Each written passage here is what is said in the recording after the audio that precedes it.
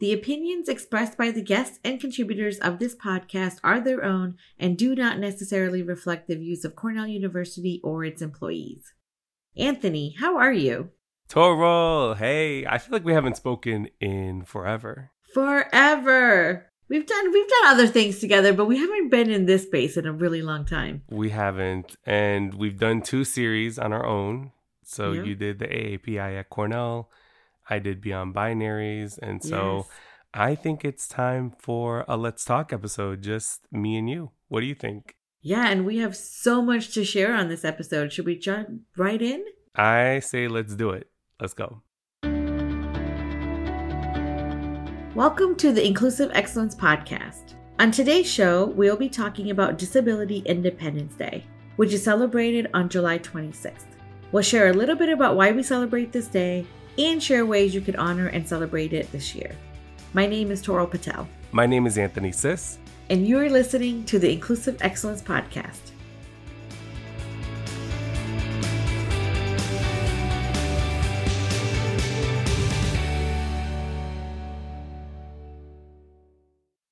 Before we get started, we wanted to share that since Toral and I last spoke, we have gone through a pretty good amount of changes within our department. One of them being our name. So for our listeners who may be new and tuning into the show, we used to be called the Department of Inclusion and Workforce Diversity. Now we are called the Department of Inclusion and Belonging. Toral, do you want to share a little bit more about the new name, where it came from, what the inspiration was behind it? Yeah, so as many of you know, we've had some changes in terms of our personnel within our department, and that's allowed us to kind of change the vision and the work that our department is going to be focused on. And so by changing the title to the Department of Inclusion and Belonging, our focus will mainly remain strategic in nature, and that just really fits with the title better.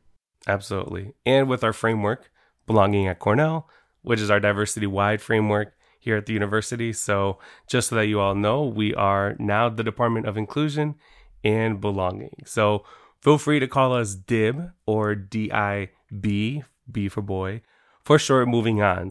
Now I feel like it's a long time since we last caught up, as we talked about. And a lot clearly has happened in the world, in the workforce. So just to get us started, I wanted to ask you, Toral, what is something you came across recently that gave you hope or inspiration related to DE&I? Yeah, so I think there is probably, quite a few stories that I've seen in the news lately. And this is something that happened about 5 or 6 months ago, but it's kind of just come back in the news recently. And it's about this athlete with Down syndrome who competed in the Ironman, or who completed the Ironman. And I thought that was amazing. And it's really great with the topic that we're discussing today. And another one in similar light that stood out to me, it was a small story. I don't know that it got as much press, but it's a wedding shop in England.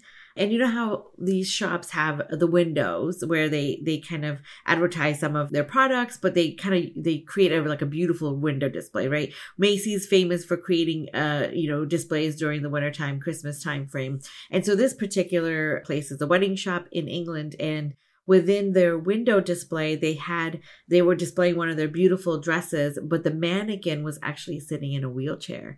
And it's not something that you see ever happening anywhere. The focus on disability and how their wedding dresses, they can accommodate anybody. And so I thought it was just a unique way to advertise their wedding dresses, and especially put it in a window display, which has never been done before. So it was a very small story. Again, I don't think it got the press that I think it needed, but I thought it was amazing. I thought that was very inspiring for me. How about you, Anthony? It's interesting because what gave me hope and inspiration recently was seeing this advertisement for this deodorant created by Degree. And so Degree just created the world's first adaptive deodorant built with a diverse disability community called Degree Inclusive. And so I saw this advertisement. It's a little bit over a minute long. There are 2 of them.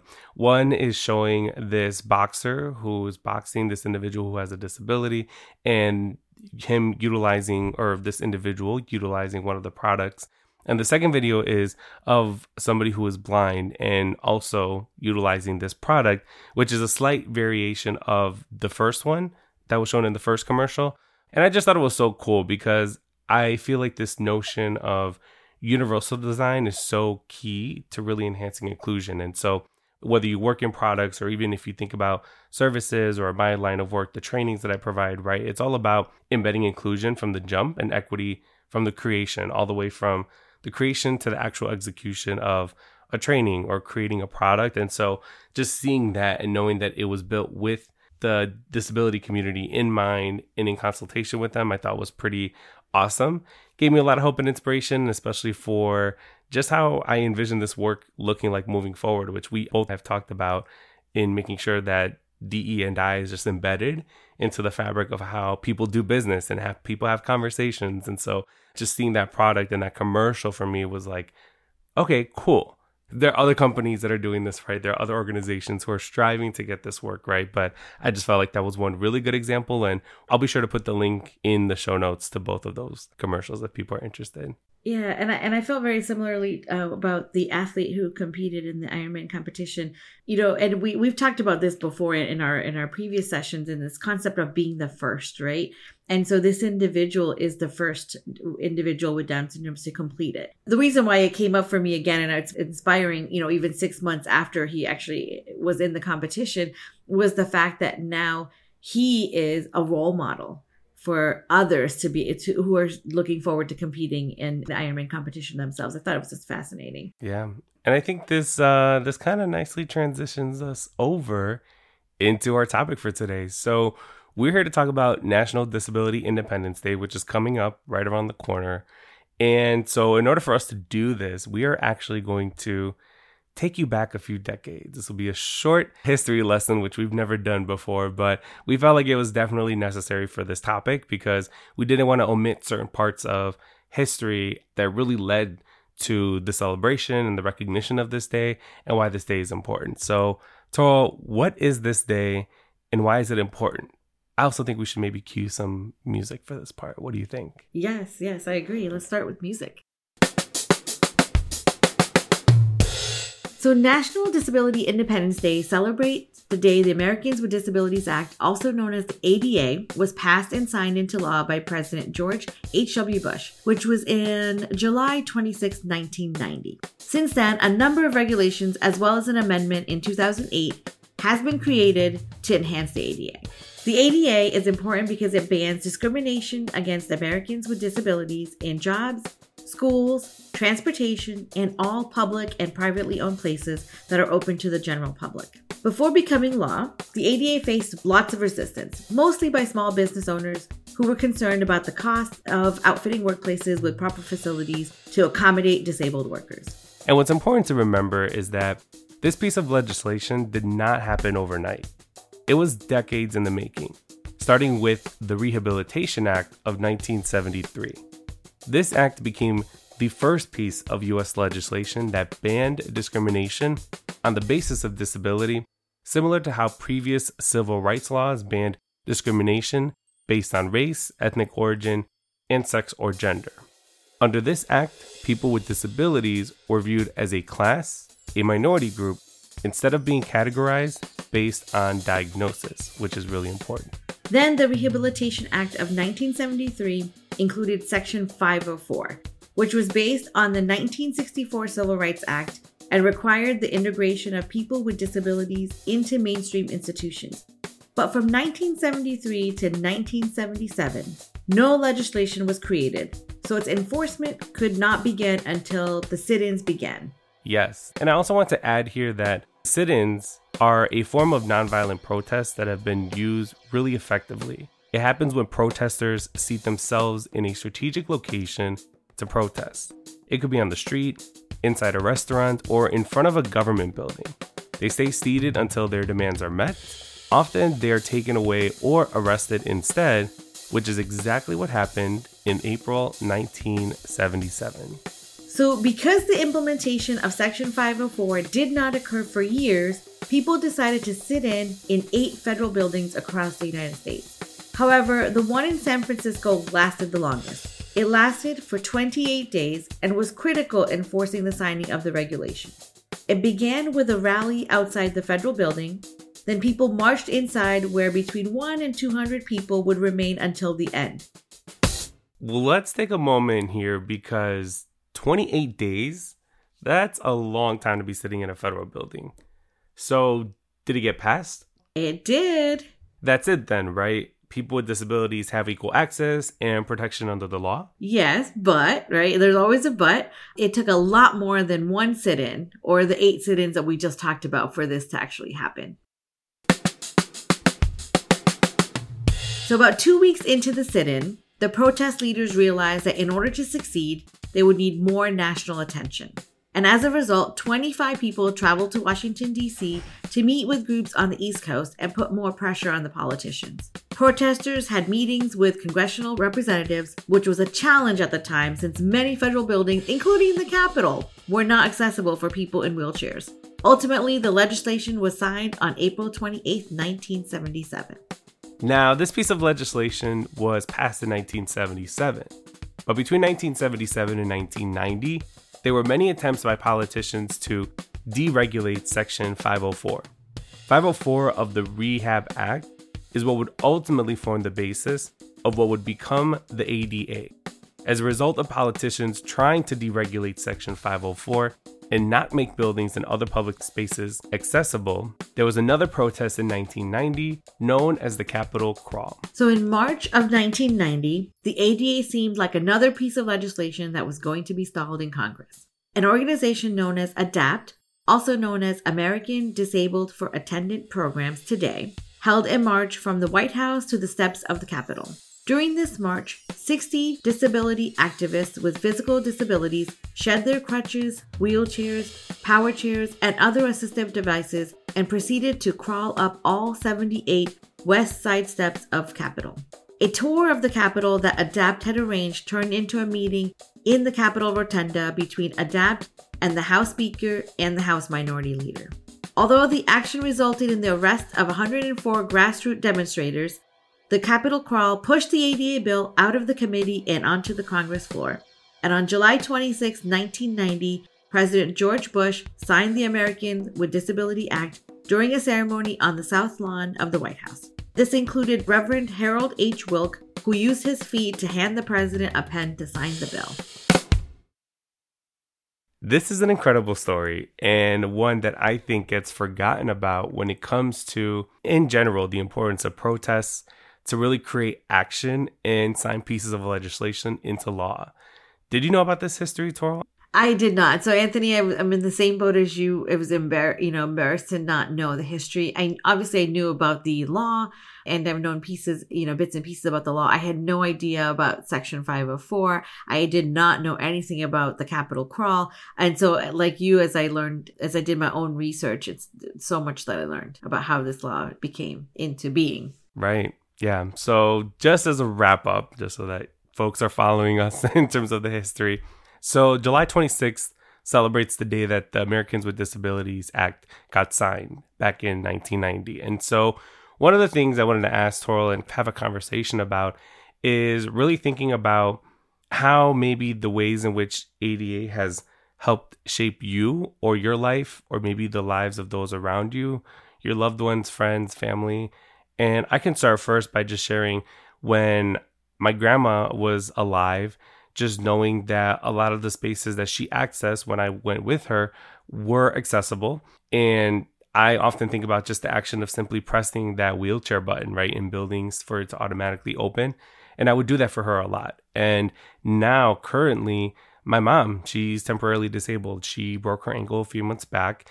And it's just been an interesting journey just knowing that even to this day, right, even with the access to buildings that have been incorporated in spaces like hospitals and other public spaces, it still proves to be a challenge for her, right, as somebody who is temporarily disabled. And so I just think about knowing that that one button in the building was created due to this act and due to this law and piece of legislation. Like, had it not been for that, how would both my grandma and my mother access public spaces? Like, I have no idea. And it's still, even now to this day, it's still challenging for them in many ways still, right, to be able to then sit down in a public facility. With my mom, initially with her broken ankle, she had to use a scooter. And so she had to use a scooter that lifted her knee. And it was a challenge for her to be able to utilize the scooter and to go up and down hills if there were any present. And so I just think about things like that were created as a result of the ADA, right? In terms of accessibility in public spaces. And I just think that's so powerful and that's so meaningful. And in hearing this story again, the history, the activism and the activists that put their own bodies on the line because they just wanted greater access to resources and to buildings and to spaces. So I don't know, it kind of hits me on an emotional level because I'm like, wow, like this was created as a result of things like the Capitol Crawl, things like the Section 504 sit-in is what it's called from 1977. Like I think all of that, to me, just the power of activism to get things signed into law just so that people can have access to resources and buildings and spaces. I think that's just a beautiful story to tell and to really highlight.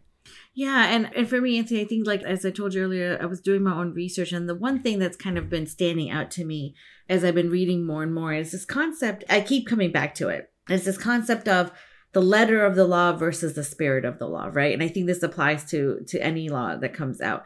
And I feel as though there is a much more bigger focus on the letter of the law, right? And so we talked a little bit earlier about how people were not in favor of moving the ADA law forward because of all the changes that they would have to make to the physical spaces, which costs a lot of money, right?